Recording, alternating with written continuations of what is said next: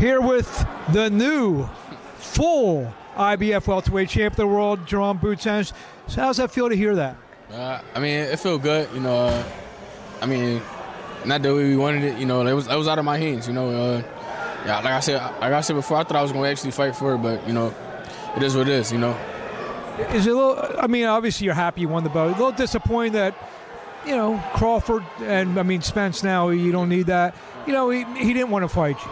Yeah, it was disappointing. You know, I was like hoping to get that fight. You know, but I don't know what they're doing. I guess he's fighting Spence again or whatever. But I don't know. It's funny. After you won your fight in July, you said, "I hope the fight's a blowout, one way or the other." So they'd have to fight that way. Well, one part of it happened, but unfortunately, I guess he's got to stick to this rematch clause. Yeah, I guess so. I mean, I guess he got to abide by the rules or whatever. You know, I mean, we'll see. You know, I don't even know what weight the fight gonna be at. So it's crazy, but you know, I feel like the fans would rather see him fight me than Spence. I think so too.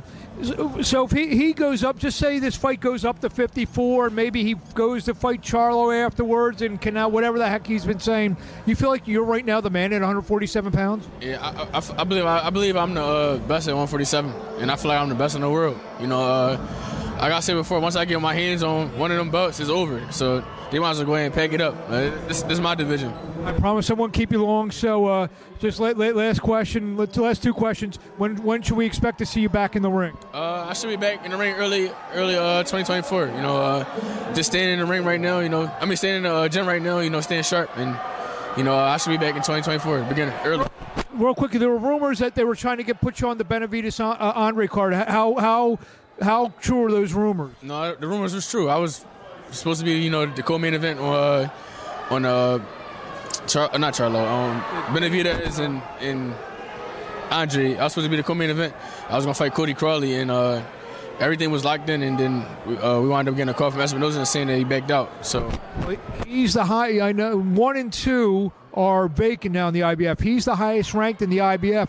You feel that fight could be revisited, or you don't think he wants to fight you? I mean, he just didn't want to fight me just now, so I mean, I doubt he won.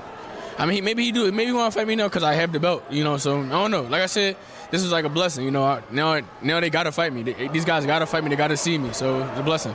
I've known you since you were a young kid. I remember when your brothers were fighting. They said Pooh and Farah are good, but wait till you see the 14-year-old when you were that young, and now you're world champion, and I know you're going to do the city proud and become and defend your belt. Definitely going to defend my belt. You're definitely going to bring all back the rest of the belts. So you know, not only for the city but for my family, you know, and the legacy. You know, it's time to take over. It's a start. You know, it's an honor to stand. It's always been an honor. Remember we sat on the plane together and coming back.